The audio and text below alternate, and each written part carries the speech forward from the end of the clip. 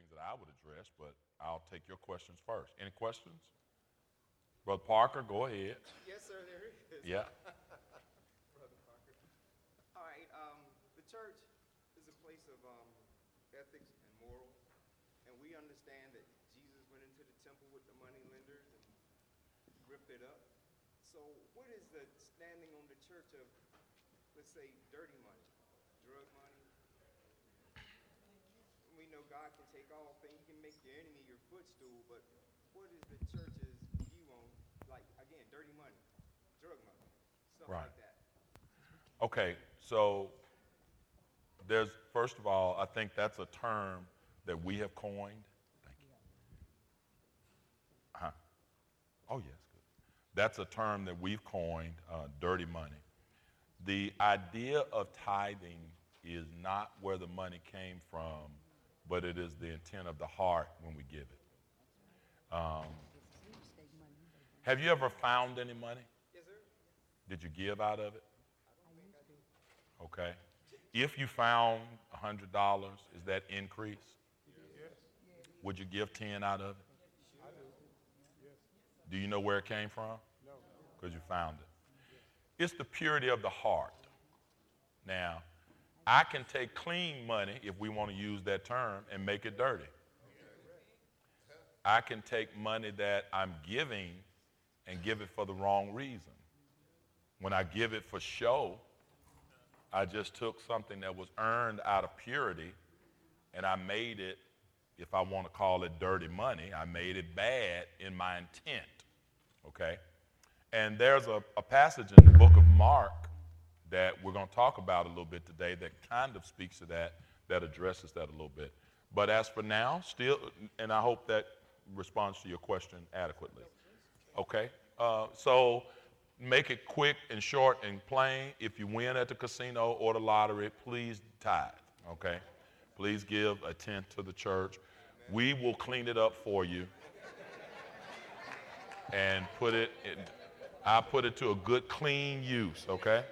I'll put it to a good, clean use. Matter of fact, I'll name it clean. I'll say, we're going to have the clean living ministry, all right? Okay, but even, and I'll say this to further answer your question, even if we put money from, people who sell illegal items and we take money to try to help people get out of trouble from that, that is a good use of that resource, all right? Other questions? Yes. Pam Addison. Pastor Norm, can you substitute time and talent for tithes?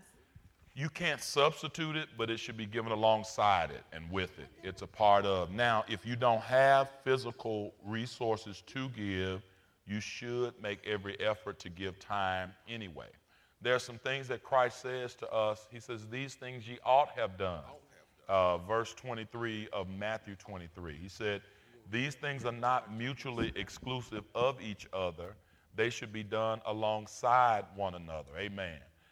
So it's not like, it's like the husband and wife relationship. You don't get a pass because you washed the car and you say, well, I washed the car, so can I stay out all night? No, you should have washed the car, nut. You're supposed to wash the car. You're supposed to cut the grass, right?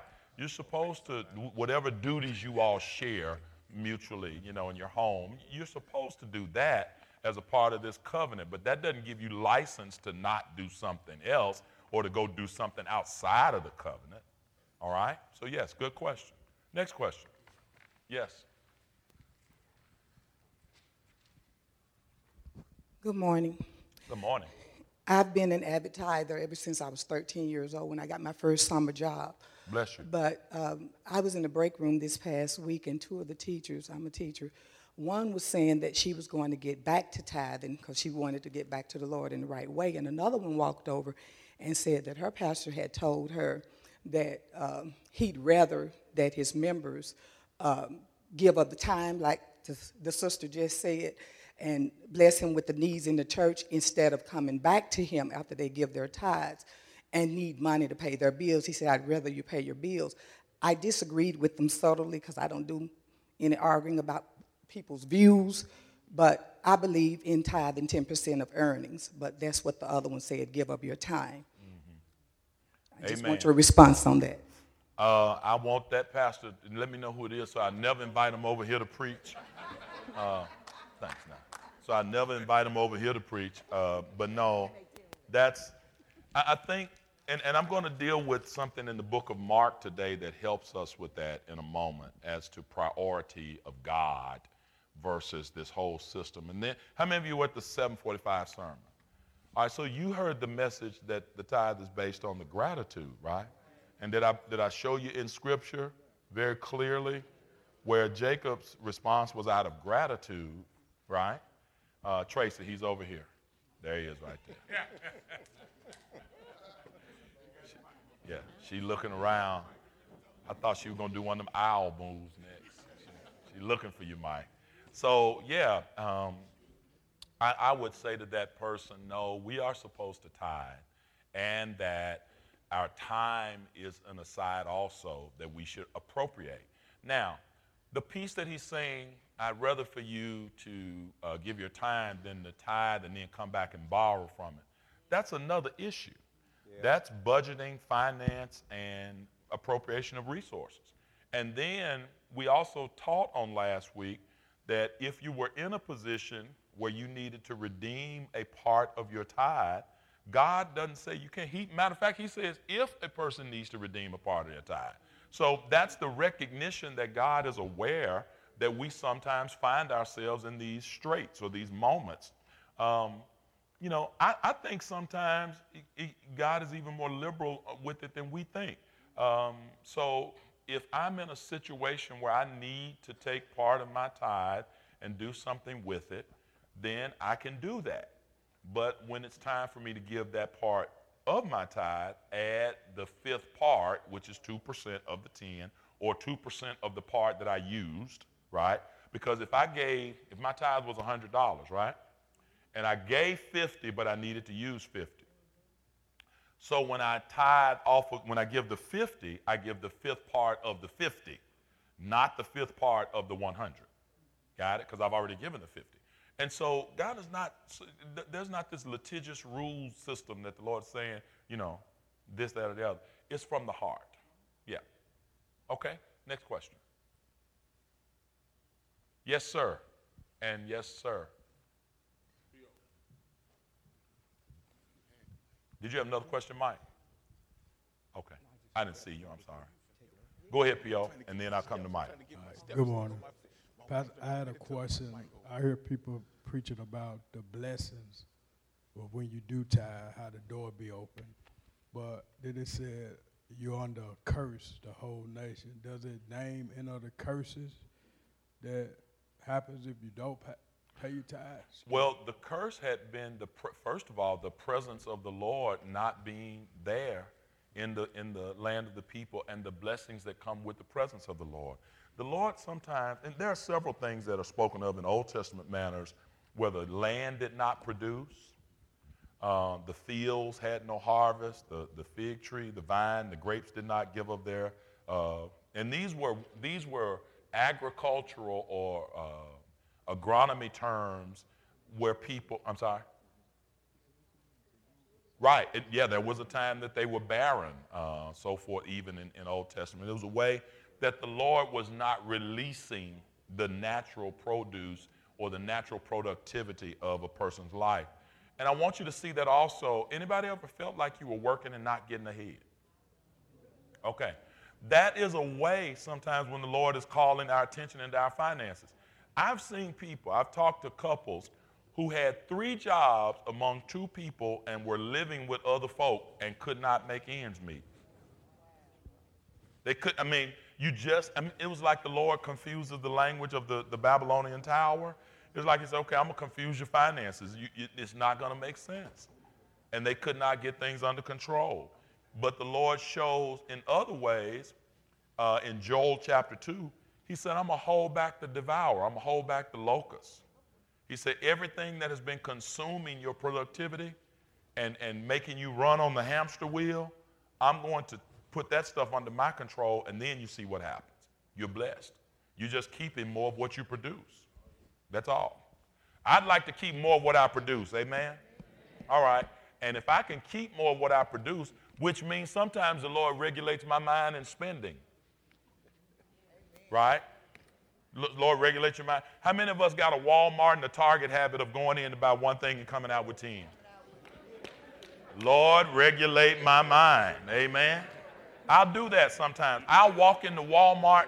Look, I was out of town in Mississippi. I forgot some toothpaste. I was traveling. I said, I'm going to run by Walmart. I'm going to go over to the little travel section, and I'm going to get one little $1.89 worth of toothpaste. Then I'm going to get back in my truck and go on and do what I got to do. I came out of there with just in case toothpaste. I might as well go and get 10 tubes of this. I got 10 little deodorants just in case. And then I went over there and I bought some of this. And I started buying stuff. Ended up buying a steamer so I could steam my clothes. And then I started asking myself, what the hell am I in here for? I had most stuff, that I didn't need, right? Lord, regulate that spending thing with me, all right? Ray and then Brother Parker.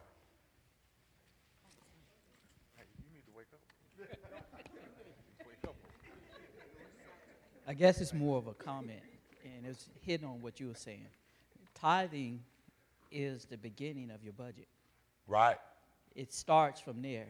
You can always look and see where you are when you tithe. You know your budget, where to start from, and you know where you can spend your money on.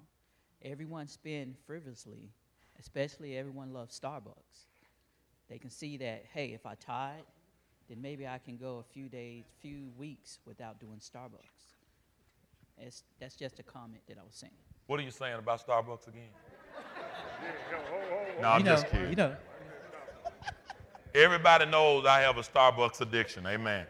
But now here's what I've done, and I will respond to that. I know you weren't talking about me, but I even thought about that in proportion to what I give so that I could give more to the Lord, how much coffee I buy, right? So I buy Starbucks coffee every day, all right, every day. So it's about a $3 a day habit, right? So here's what I decided to do. I pay my bills on a Starbucks credit card, right? And then I pay off the credit card so I have no interest. But for every dollar I spend on a Starbucks credit card, they give me 1 point. I have to pay my utility bill every month, right? I have to pay certain insurances and other fixed bills, phone bills and stuff. So I pay them on my Starbucks credit card, which I pay nothing for. And when I get 1 point, for every point I get, it takes 50 points for a cup of coffee, right? I now have 10,000. Devil is a lie. I got 15,000 at least. I haven't paid for coffee in over 2 or 3 years. And then when people give me coffee cards, I add them to it and the balance goes up. So I figured out how to get free coffee for the rest of my life, right? Keep paying my bills, right? And so those are things that you do to make God a greater priority in your giving, and then to retain more of your giving, right? To retain more of what you work for. I have 15,962 points. It takes 50 points to get a cup of coffee. That's about 300 free cups of coffee, right? And I'm going to keep doing that so I can keep going up. And they never expire, right? I'm going to be drinking coffee till Jesus come back. Brother Parker? Here you go. You're talking about redeeming your tithes.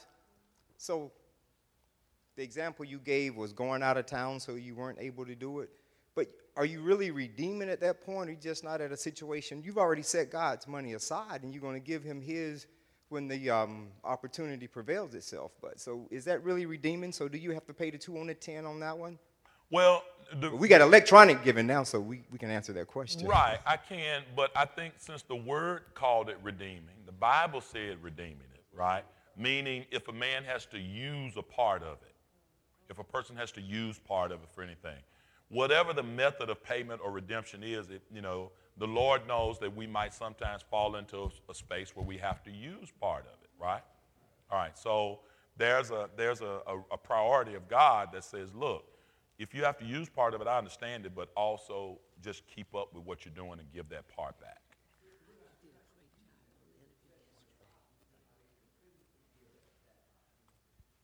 Well, if you're not able to physically give and you set it aside and it's still there, then just give it when you get back. I mean, God is not sitting up talking about, oh, you missed the first Sunday. Oh, I'm going to get you for that, right? You're supposed to give $100 and you're not there, then you can't give it. I found myself, but can I also say this? Did you know you were going out of town? All right, then come by the church and give it before you leave. I mean, there are many ways, like you said. I think it's all about our personal priority when it comes to that, all right? Okay, let's keep going. Any other question? Yes, there's a question behind you over there. I don't know if this is a simple question, but we'll find out. If you pay off your gross, you're paying your tithe off your gross, when you retire and you have Social Security coming in, should you, or I guess, is the tithe required off of that Social Security since you paid it off of gross? Yes. Okay. Yes. But then I think you're also in an area of, if you've retired, is that a blessing? Are you grateful? I'm tithing, and I'm giving my sermon today. I'm giving because I'm grateful, right? I'm giving because I'm grateful. And that's just it. It's out of gratitude in which we see it. And I think sometimes we get to a point or a place in life that we can start counting with God. And I'm going to say this to everybody in here. Don't get technical with God and count with God. You can't match it. You can't beat him giving, right? If you start trying to think about, well, should I give off this? Should I give? And your heart is saying, give. Freely give is what the Lord says to us, freely give, all right? One more question. Yes, sir.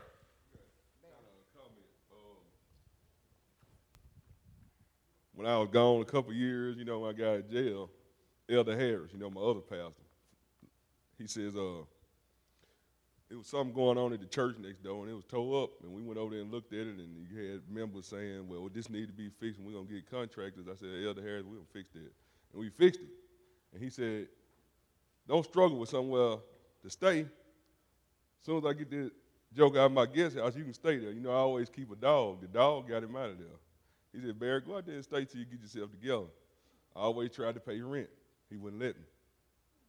All the money I snuck to his wife, they took my daughter out, So that's how the tithing worked out there. I mean, I paid tithes when I could, but like you say, leading out into your own understanding, that's just the way it worked. If, like you say, I asked the question last Sunday, you give what? Your exceed. If I come up like out at West Canaan at Mama's church, Good Friday, I just felt like cooking. Me and my daddy used to barbecue all the time, so what? I cooked dinner for that Friday night. They said, how much did that cost? I said, who you talking to? They said, but they had to cost something. Why? It got something to do with you. I got a little smart mouth. Don't worry about what it cost me. Just eat. Right. But I feel like if the Lord bless me and I feel like giving it away, take it. All right, so I think you hit the key point that I want to start with this morning. Turn in your Bibles to Mark chapter 7. Mark chapter 7. An intent of the heart is revealed in Mark chapter 7, where people were giving and they were giving wrong. Because sometimes people give and we think, I'm doing this great thing, right? Mark chapter 7, I think is where I want us to be. Is that right? Where Corban is there? So in Mark chapter 7, Jesus is having a conversation with the Pharisees, and a powerful thing happens. Let me see if I can get to it. Verse 11. Okay, no, I'm going to go even higher. He's talking about what defiles a man. The Pharisees and some of the teachers of the law who had come from Jerusalem gathered around Jesus and saw some of his disciples eating food with hands that were defiled, that is, unwashed. The Pharisees and all the Jews do not eat unless they give their hands a ceremonial washing, holding to the tradition of the elders. When they come from the marketplace, they do not eat unless they wash. And they observe many other traditions, such as washing of cups, pitchers, and kettles. Kosher is a lot of this process, is where you get this word kosher. There are kitchens that are set up in hotels and places around the world where Jewish people eat, and they have to eat an orthodoxy from the kosher kitchens, okay? All right, so the Pharisees and teachers of the law asked Jesus, why don't your disciples live according to the tradition of the elders instead of eating their food with defiled hands? Now, Jesus realizes that this is kind of a set-up trick question.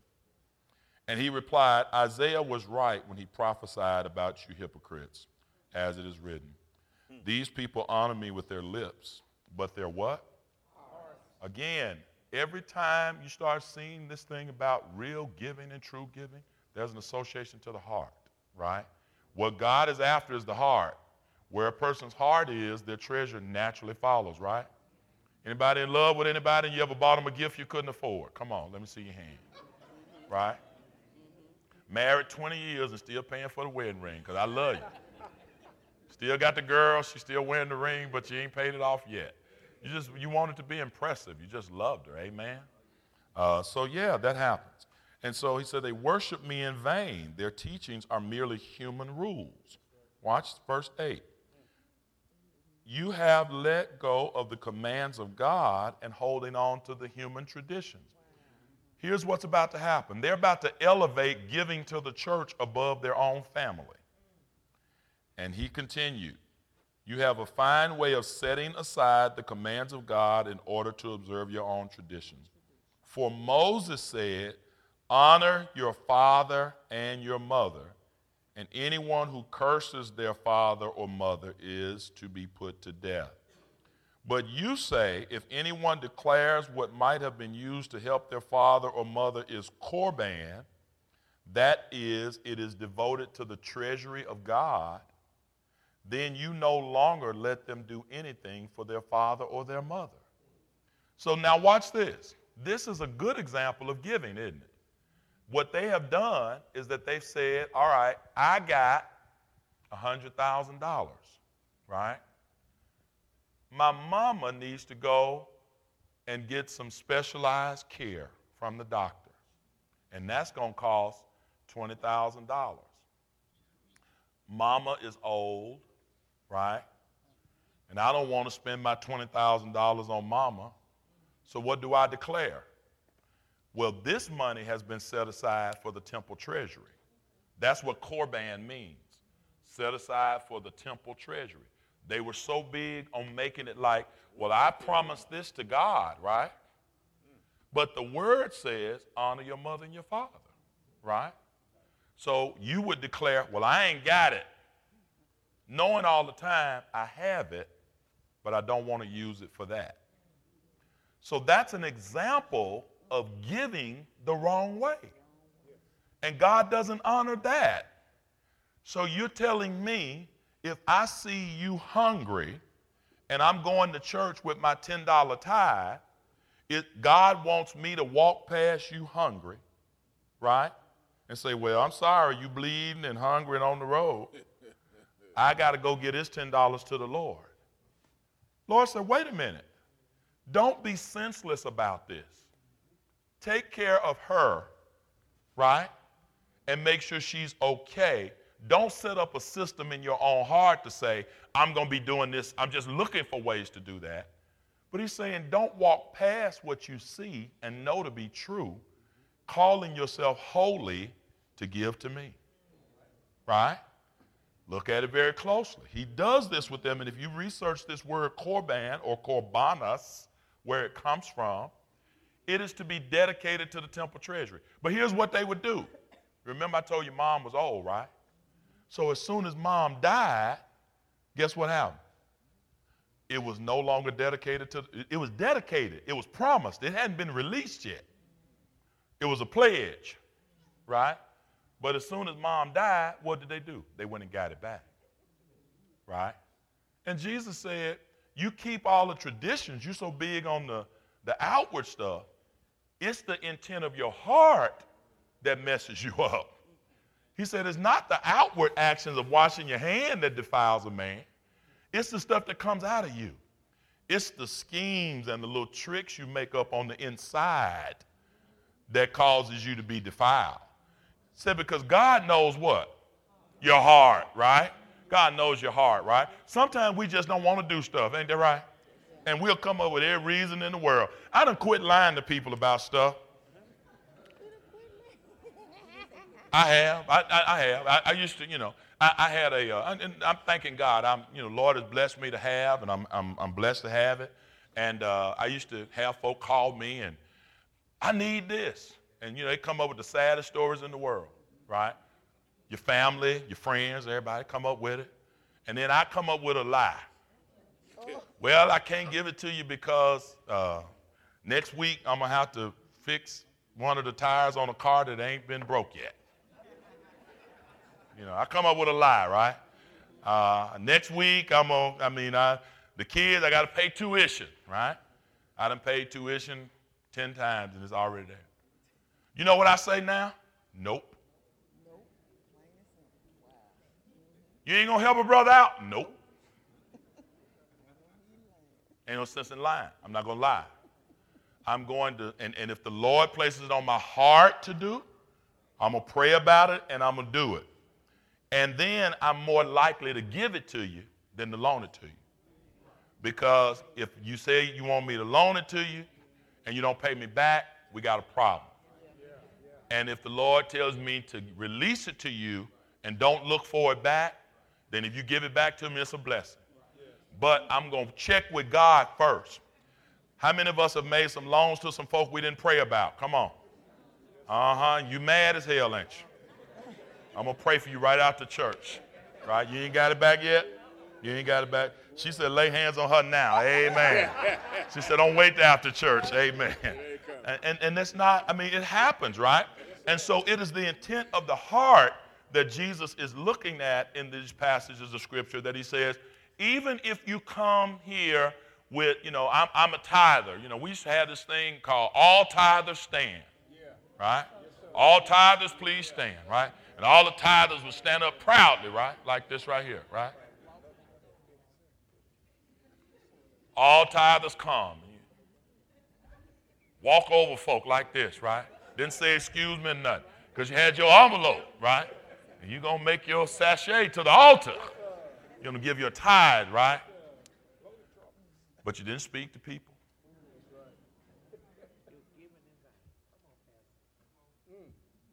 You demonstrated arrogance. So what the Lord was saying, I don't love that so much that this is important. The priority of giving doesn't impress God.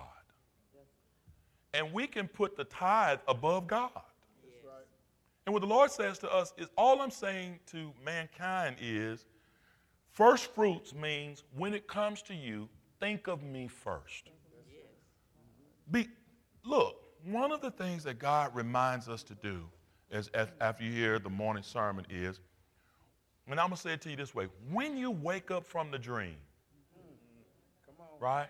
When you wake up from the dream, whatever it is in your life, whatever phase of life you've been going through, whatever stuff that you did wrong or forgot about, whatever place in life where you thought you were rolling high and you hit the bottom, when the dream comes to an end, realize that it was the Lord that sustained you.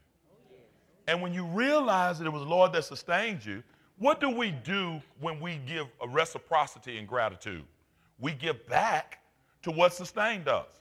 It was not a problem for me to take care of my mother because my mother took care of me. It was one of the easiest things in the world to do.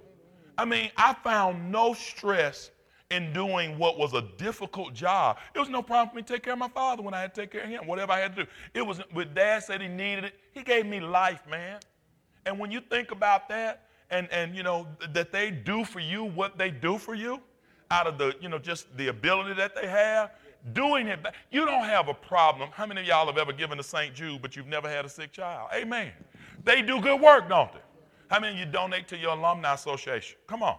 Because they gave you a degree and you don't deserve it. I couldn't spell, cat, dog, and frog. Amen.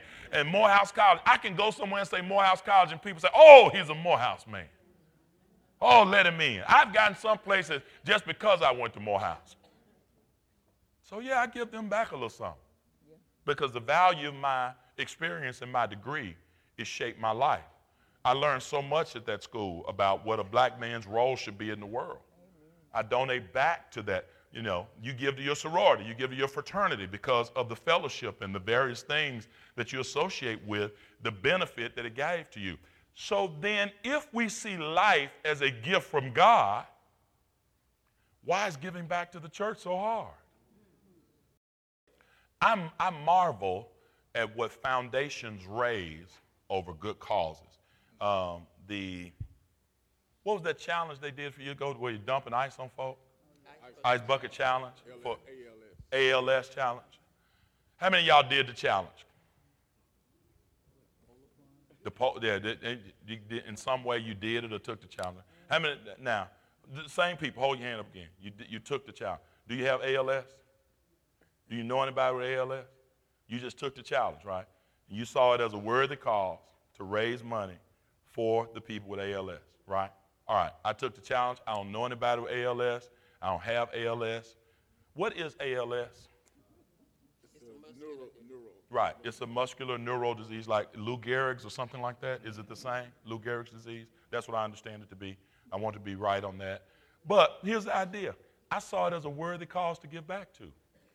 And so I stood somewhere and let somebody dump ice on me. All right? So I tell you what, I don't want anybody else to tithe. Just let me dump a bucket of ice on you in service one Sunday. You come up front and just let me dump a bucket of ice on you. I said, no, you mess up my hair. That's worth my tithe right there. Some of y'all said, I'll go ahead and tithe. $220 million. All right, now Ron said, give me the number again. $220 million worldwide. $220 million worldwide was raised by people dumping ice on folk, right? Because after the ice, you're supposed to get some money. Right, after you get ice dumped on you, give money, right? Worldwide. For people who thought that was a good cause.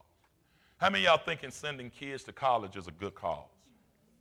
How many of you think helping the homeless is a good cause? How about toys for kids at Christmas is a good cause? Keeping utility bills on in the winter from people, yeah, good cause. Will you give me $220 million to help do that? That's my point. The idea of what Christ is saying to them is you're keeping a tradition, you're keeping a wrong tradition more than anything, right? You're keeping a tradition and you're really trying to keep some traditions and not all of them. And so that idea of being so sanctimonious in our giving that we don't see the needs of humanity around us, God doesn't want that either. God doesn't want that either, right? So he wants us to give as a priority to him and then bring it to the storehouse that it might be meat in my house. I want to give you another couple of passages of scripture that I want you to see. Go to Psalm 50, verse 12.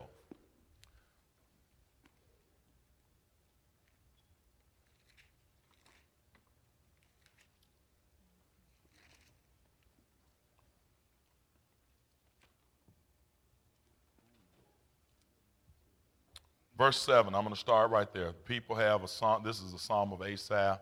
Psalm said, listen, my people, and I will speak. I will testify against you, Israel.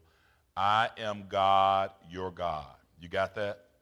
I bring no charges against you concerning your sacrifices or concerning your burnt offerings, which are ever before me. I have no need of a bull from your stall or goats from your pens. For every animal of the forest is mine, the cattle on 1,000 hills. I know every bird in the mountains, and the insects in the field are mine. Look at what God says. If I were hungry, I would not tell you, for the world is mine, and all that is in it. So what is the Lord saying? He's saying, now look, I don't have a problem with you against your offerings.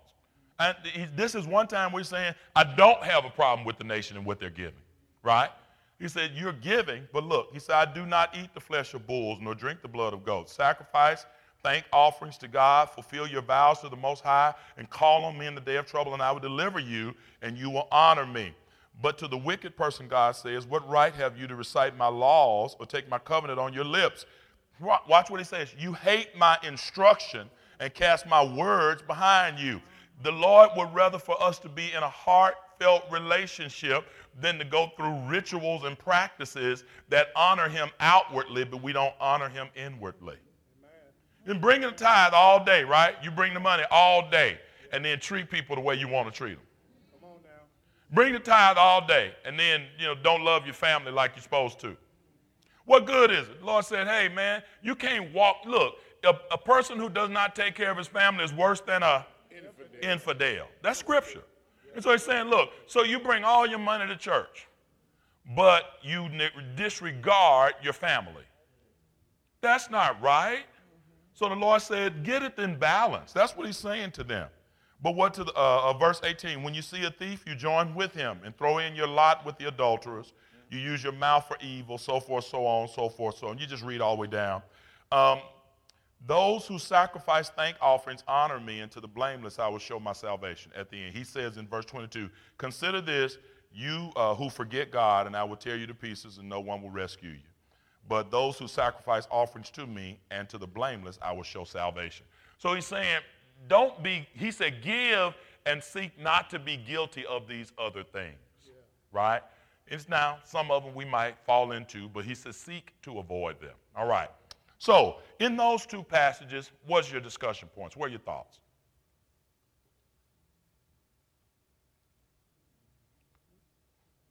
All right, good. Acts of the heart. Never elevate the tithe above God. That's the point that I want to bring into this. Never elevate the tithe above God. All right? Next passage I want you to go to. Haggai, chapter 2, verse 8. First person to get there, win $1. Electronic Bibles don't count. Third book from the end of your Bible, Haggai, Zechariah, Malachi, from the New Testament, from the Old Testament. Haggai, chapter 2, verse 8.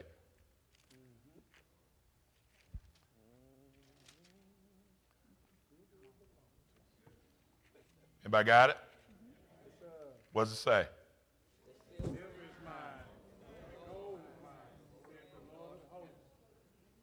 All right. The silver is mine and the gold is mine, said the Lord of hosts. Come, Zion, escape from you who live in the daughter of Babylon. For what is it that the Almighty says? I'm sorry, I was in another passage. He says,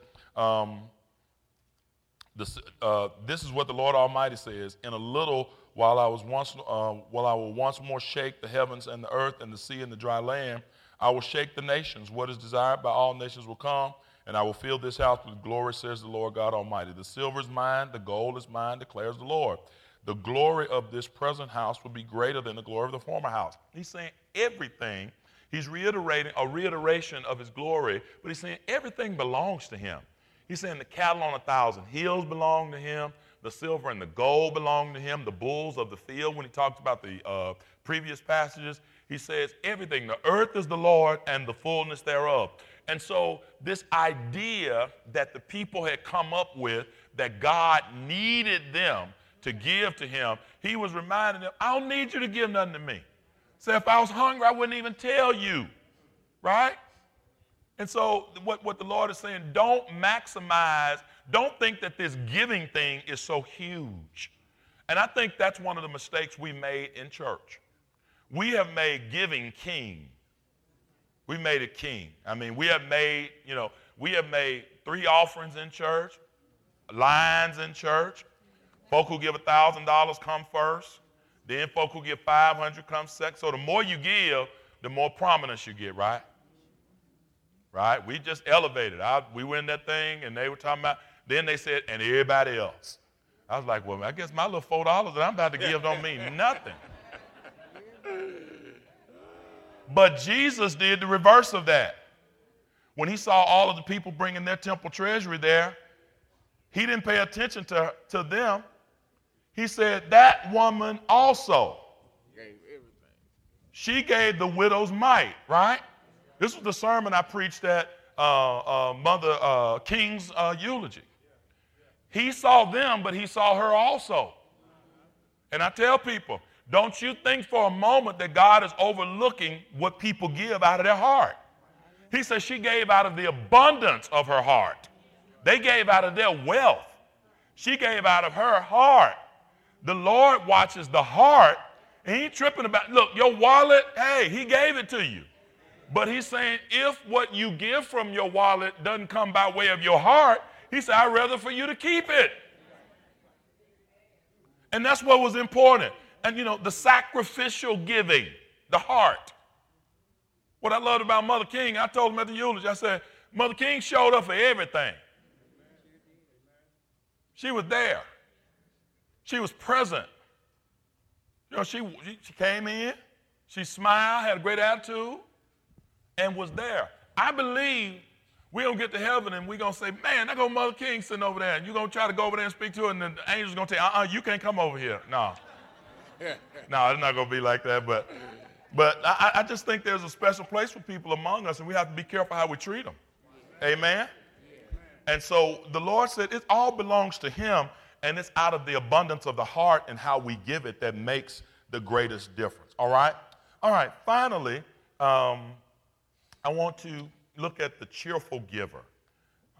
Where is that found? Somebody know? 1 Corinthians what, 9? All right. Everybody should know that. 1 Corinthians chapter 9.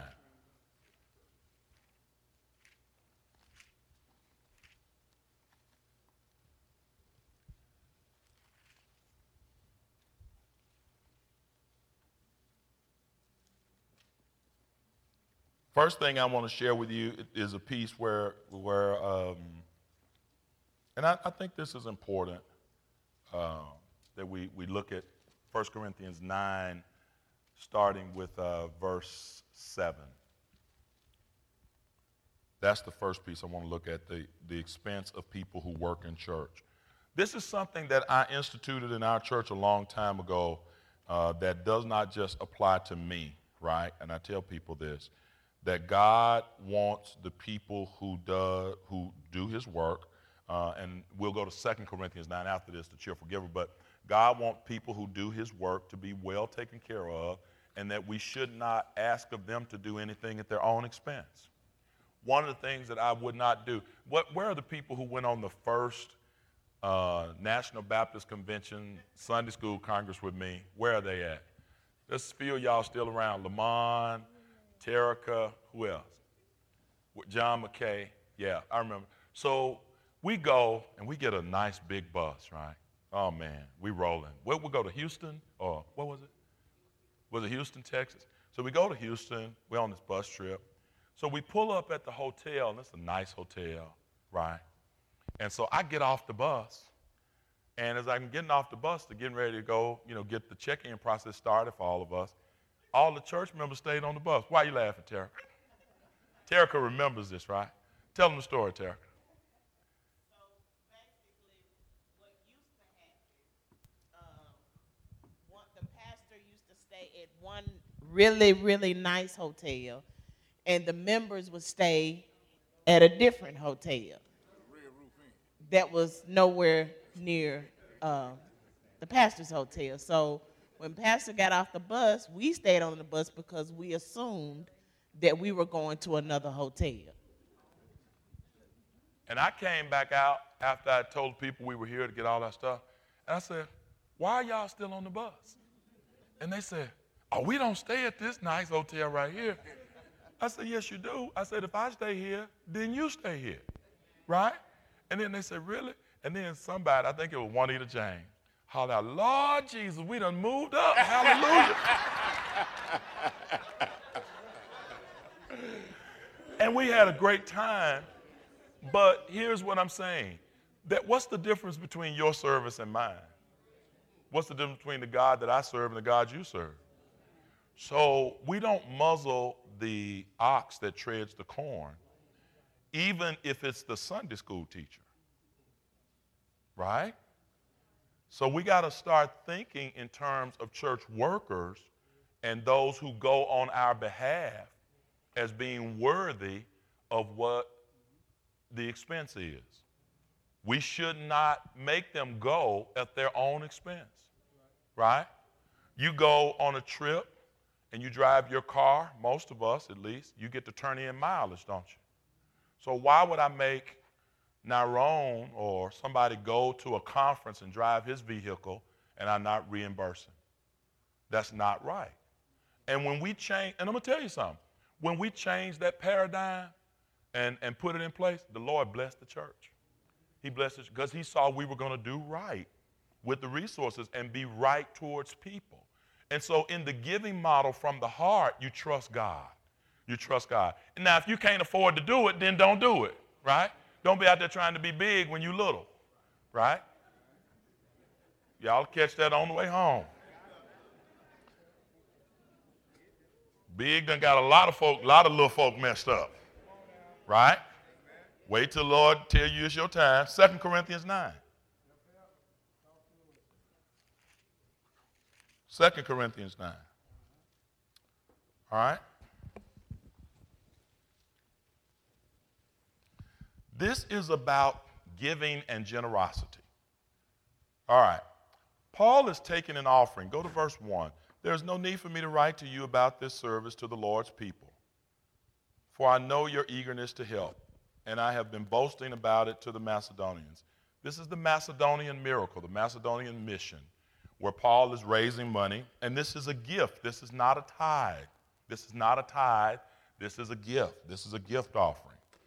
He's been telling the Macedonians since last year, you are in Achaia, ready to give, and your enthusiasm has stirred most of them to action. Verse 3, but I am sending the brothers in order that our boasting about you in this matter should not prove hollow. He says, so now I'm sending them to get the offering that I've been boasting about, but that you may be ready as I said you would be.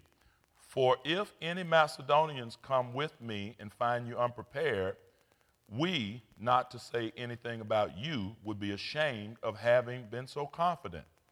So I thought it necessary to urge the brothers to visit you in advance and finish the arrangements for the generous gift you had promised.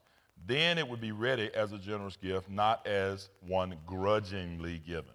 So Paul is sending an advance team to go over. He said, I've been bragging on y'all. I've been telling them how good you are. I've been telling them what you're going to do. He says, so I'm sending some people there to prep and make sure everything is well, because it would look really bad if we came and we brought the team and then found you unprepared. This happened with PFI, the group that came and they sent an advance team, and the advance team came down here and looked around the church and said, well, what? And then when they left, they went back bragging. Oh, my God. The people at First Baptist Church are just whatever. I mean, happened with another group last week with MLGW. It happens with people all over, because when they come here, they have heard about our generosity, our kindness, our way of service, our way of doing things, and then they come to see if it's real. And then they leave and go back and say, man, it's better than we thought it was. But that's all they were doing. God loves that generosity, and we just believe our building, we believe our ministry, we believe that what God has called us to do is for the advancement of the kingdom. And so when something comes, just because it's not a First Baptist Church thing, we do it to support other churches. This Corinthian church was supporting the Macedonian church, right? And there are times that we do that. We might do that to help one of our sons in ministry. Dwayne Breckenridge was trying to iron out stuff at his church, and he was trying to build his ministry and so forth. And we had, how many vans and trucks, Craig, did we have? Like 5 or 6. The trucks and vans and stuff, we had like 5 of them. And we had one little van that we wasn't using that much. And so one day we just had some, who was it, Fred Norton and? Me and Fred. You and Fred. And went over there and just told Dwayne, hey, Dwayne, we brought you a van. You can have it. Man, them folk cried and shouted like we had went in there and gave them $1 million. But when you're trying to get people to church, a van is worth $1 million, right? They had been praying about church transportation. They had been praying and fasting about getting a van, and they couldn't afford it. And here we are. God put it on our heart, said, you got too many vans. And we looked at it, and look, we were just trying to get one of them off our insurance. And to bless somebody. but we prayed for who it was, right? We've had old furniture, and we prayed about who it was who was doing good work, and we called them and say, we got some pews, we got some chairs. Ty came in here one day and said, we got too many pianos. He said, let's find a ministry to bless, right? We were supporting the gospel. We were supporting the gospel, right? John McKay, when he was chairman of the deacon board, I can tell this story on John. I was going out to preach, right? This is where that truck, muzzle not the ox that treads the corn. And he checked with Mary Taylor. He said, Miss Taylor, where are they putting the pastor to preach? And they said, well, they got him at some hotel over here. He said, no. He said, our pastor always put him somewhere safe. Always put him somewhere nice. Always put him somewhere where we know that, he's okay. And if they don't pay for it, we'll pay for it. That was John's commitment to his leadership team to say, we send the gospel. He said, and if they don't do, and they'll send back a check to the church. But now, get this. This was right on the heels of a pastor from Memphis being killed in New Orleans. And so his heart was large enough, and his leadership team, they were gracious enough to say, we're not going to jeopardize that and send our pastor out on that kind of stuff. I'm waiting for the new chairman of the deacon boards to say, pastor can fly first class. Because them exit row seats, I'm getting a little old. No, I'm just kidding. But the idea of it is that the generosity to the ministry and the support of ministry, it's not about a lifestyle. Please get that. It's not about trying to support, did God want me to live like this as the man of God? God wants all us to live within our means in whatever we do. And we need to quit manipulating folk with that kind of jargon, right? Verse 6, remember this, whosoever sows sparingly will reap sparingly. Whosoever shows generously, bountifully, will reap generously. Each of you should give what you have decided. Where? Where's that giving coming from again? Every time we see this giving thing, this tithing thing, God is saying it's from the heart. And you should decide that that's about giving. Tithing is prescribed as a tenth of the first fruit. Giving is from your heart as you have prayed about it. So pray about your giving. And look, when you're in church and folks stand up there saying, I saw 7 this morning, and I saw 7 and the Lord showed it to me 3 times. 7 times 3 is 21. Hell, all he's doing is good math. Let's go. That's good math, right? You sit there and pray. I'm helping y'all. I'm helping y'all because y'all have been at places with me and y'all said, we watch your face, man. And I'm telling you, watch my face because if y'all see me going,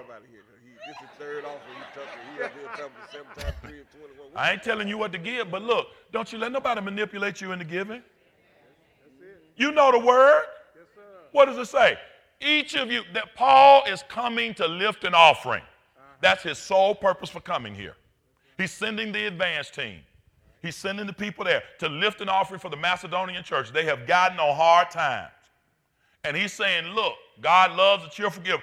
If you sow sparingly, you reap sparingly. If you sow generously, that's true. That's the reciprocity law of Scripture. You reap what you sow, right? That's all he's saying there. Each of you should give what you have decided in your heart, not reluctantly or what? Grudgingly or under compulsion. Don't let nobody stand over you and browbeat you into giving. Brother Parker, I just see that now, you know, that's a nice gold iPhone, and if the Lord has blessed you to have those gold iPhones, and that's a very nice suit, and those, you can do more, Brother Parker. You can do more. You know, I just believe the Lord is calling on you to do more. It's a nice watch, Brother Parker. You know, you can do more, right? I had a pastor tell me one time, this is true, that he just felt like that the Lord had put me in service of ministry and that I could do more. it had also been released in the paper that week that I had a new job.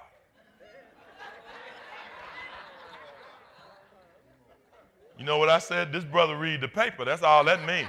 Lord ain't told you nothing because you didn't even know me until that article came out, right? I'm just believing that the Lord is going to send some people like you over here. Yeah. Mm-hmm.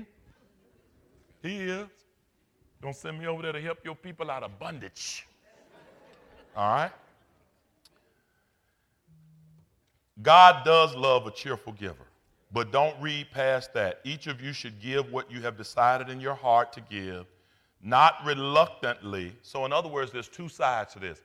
Don't give it reluctantly, but don't give it under compulsion, right? Don't be browbeat into giving, all right? How many of you have ever had a sour taste in your mouth about that kind of thing? Right? Yeah. It's okay. I still have a staff member here who asked me, he said it blows his mind. And I'll tell you who it is, Mance. Mance came out of a Church of God in Christ Pentecostal background. He said it blows his mind that we only lift one offering here. He said, when I first came here, it just blew my mind that all y'all did was one offering. He said, and you just get up and say, all right, it's time to give, and the ushers will give envelopes, let's pray. And you say, pray. He said, and then we do so much. He said, how do you do it? I said, because I am not going to browbeat people and manipulate people, right? You know, into giving. I went outside and counted the number of Mercedes on the parking lot. You know.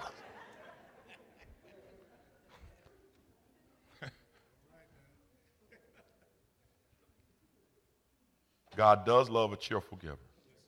Verse 8, and God is able to bless you abundantly, so that in all things at all times, having all that you need, you will abound in every good work. So what is he saying? As you give, God will, this is where they attach blessing to giving, right? He said, look, don't worry about, because I will say this. There have been times that I have been in the pulpit and praying about giving, and the Lord told me to give more. He said, no, I need you to give more. I'm like, whoa. You know. Then I've been times, Alicia's been sitting in the audience, I tell her, write a check. Write a check. It was bigger than what they were even asking for. But if you're praying, and the Lord said, this is what I want you to give, right? I make sure I wasn't sitting beside nobody that he met. Lord, did you really mean them? Let me lean over here. Maybe the Lord meant for that word to go to you, right? This is what I want you to give. And so I would give it. But what he says right after that verse says, look, and God is able to bless you abundantly so that in all things at all times, having all that you need. So he's not going to take from you what you need because you have blessed somebody else, right? And so you'll think that you have a need, and you'll say, well, no. And here's what I got for us right here. Don't let need get in the way when God is teaching blessing and giving. Because if you start looking at your need, you're going to disobey what God is saying. God may tell you to give more than you think you have. He may tell you to give more. Like you might need $300, and the Lord might say, give $400. And you're saying, that don't add up. Don't add up in God's math is always, grace never adds up. So you give out of obedience in what the Lord says for you to do. And that's why it's important to know you can hear the voice of the Lord in your heart.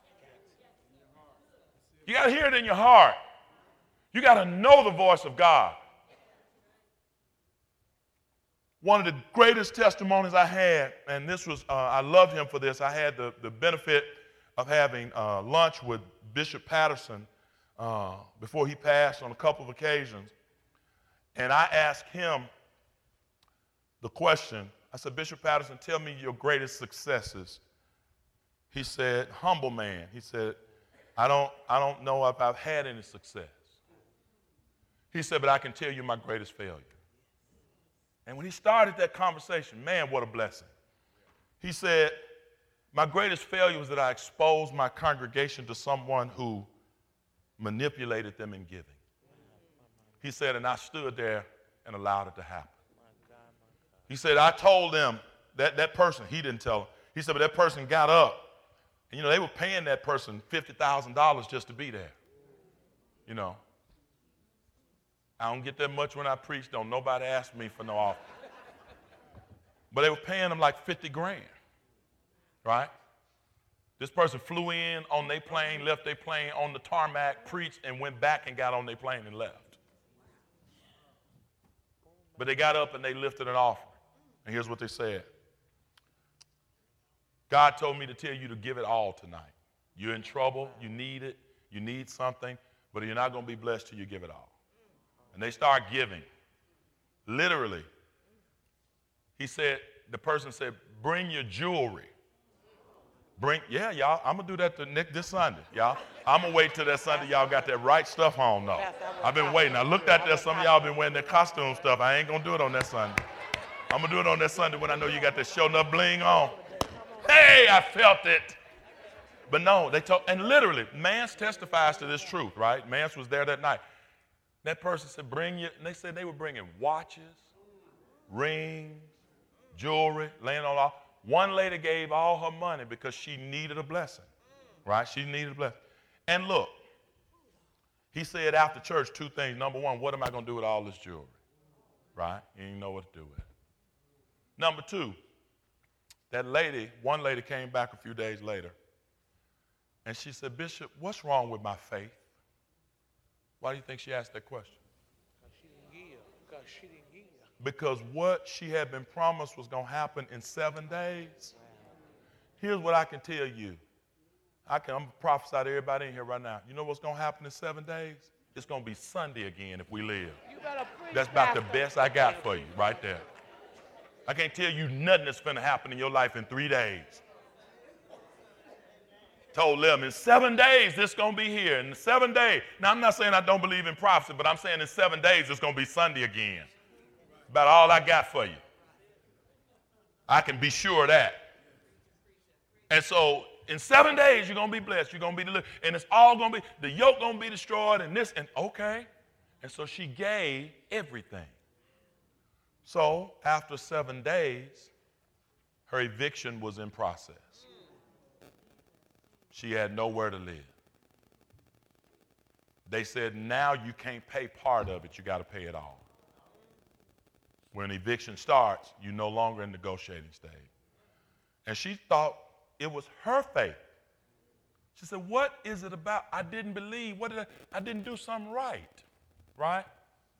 She took the money she could have probably paid on the debt and gave it, believing that by this manipulation, God was going to do this. Bishop Patterson, out of the kindness of his heart, you know what he did. He paid for it. He said, but I realized that I had allowed that to happen to the people that I served. And he said, never again. And I wrote that down. And that's why I don't let in and everybody preach here. That's why I don't let nobody get up and take no offerings here. That's why I don't let nobody get up and because people are vulnerable. And I know most of y'all are, wise beyond measure and know that, but there may be somebody on that particular day in this congregation. I don't let nobody come here and sell no tea to make you lose weight. I ain't let nobody come here to sell you and I ain't against nobody who does it. But people get in these schemes, used to try to come to the church. We're going to sell life insurance. We're going to sell law programs. We're going to sell tea to make you lose weight. We're going to sell pills to make you grow hair. I mean, we're gonna sell out. And if you get 3 people up under you and they get 2 people up under them, you're going to have a check coming to you for the rest of your life. And they standing there with a hole in their shoe. And I'm going, wait, this don't add up. So I have to protect my congregation from that. Because people are vulnerable, right? And that can happen. And it happens a lot. And people love to come to church for that kind of stuff. They love to come to church. So don't do stuff out of compulsion. God is able to bless you abundantly. If he tells you to give, then do that. As it is written, they have freely scattered their gifts to the poor. their righteousness endures forever. Now he who supplies seed to the sower and bread for food will also supply and increase your store of seed and will enlarge the harvest of your righteousness. You will be enriched in every way so that you can be generous on every occasion. And through us, your generosity will result in thanksgiving service to God. Listen, that's simple. I put it this way to folk. When God sees a trustworthy place where he can trust you to pass on what he gives to you and not keep all of it, he will continue to supply seed to the sower. That's what the scripture said. It said, he who supplies seed to the sower, right, he'll keep on giving it to you. And so all you want to do, look, let me just read it one time. This service that you perform, verse 10. Now he who supplies seed to the sower and bread for food will also supply and increase your store of seed and will enlarge your harvest of your what? Righteousness. It's not attached to your provision and your prosperity. It's accounted to you as righteousness, right? So he's saying, if I found a righteous heart in you and you will keep on blessing folk as I bless you, then guess what? You're going to be all right. I love to be the conduit by which it flows through. See, one of the things that most of us want to be is we want to be the reciprocal end of everything. And we think we want to get it all and get all we can and then can all we get, then sit on the can. But see, if God lets you, if it just let it flow through you, that's the blessing right there. See, the more that flows through you, you get to live out of what flows through you. You do know that, right? It ain't no way for you to get it to nobody else if it don't come through you. And so the more God increases your flow, the better off you are. I'm thankful for a strong, good flow. Amen. God, just let it flow through. God can trust you with his resources. Dead Sea is the Dead Sea because everything goes in and nothing comes out. But the Sea of Galilee is called the Sea of Life because everything that flows into it flows out of it. It adds tributaries. Annually, it opens up another stream. God help. The Dead Sea hasn't opened up a stream in the years of being there. But the Sea of Galilee, when the topographists go back and look at it year after year, they said it has opened up another stream. So the streams open up streams.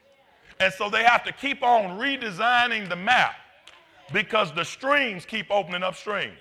You know, when the streams keep opening up streams and they have to redesign the map, you know what that's called, don't you? Enlarged territory.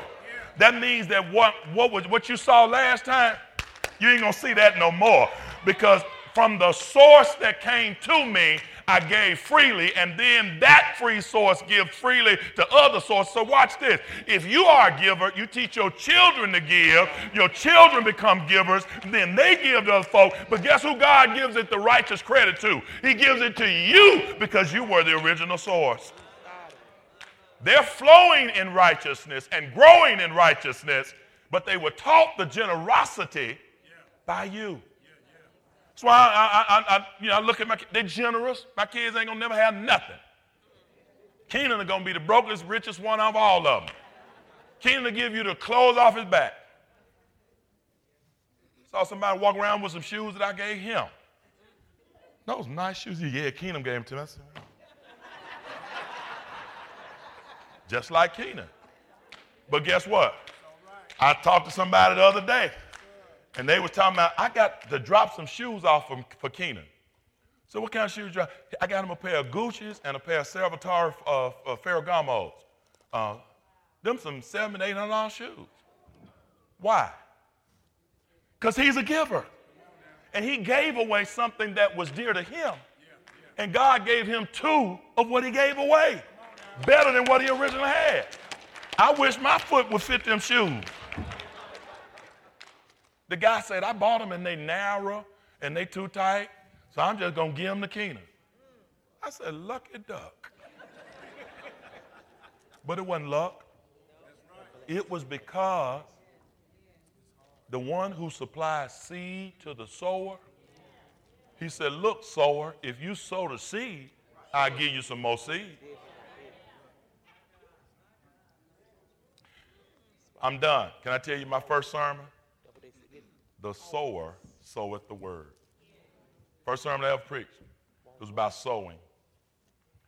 And if the sower soweth the word, and he sows it generously, God will give him more word to sow. Right? And he gives me more word to sow. I have a greater understanding of his word today than I had when I first started sowing it. And the more I sow it, the more he gives me. And look, can I tell you what? As I do his will, whatever comes with doing his will, it increases too. And I'm here to tell you, I said it, you can't be God-given no matter how you try. And if you do what the Lord tells you to do, the Lord knows how to bless you better than you know how to go get it for yourself. Amen? That's my talk about tithes. I'm through. I'll see y'all in church.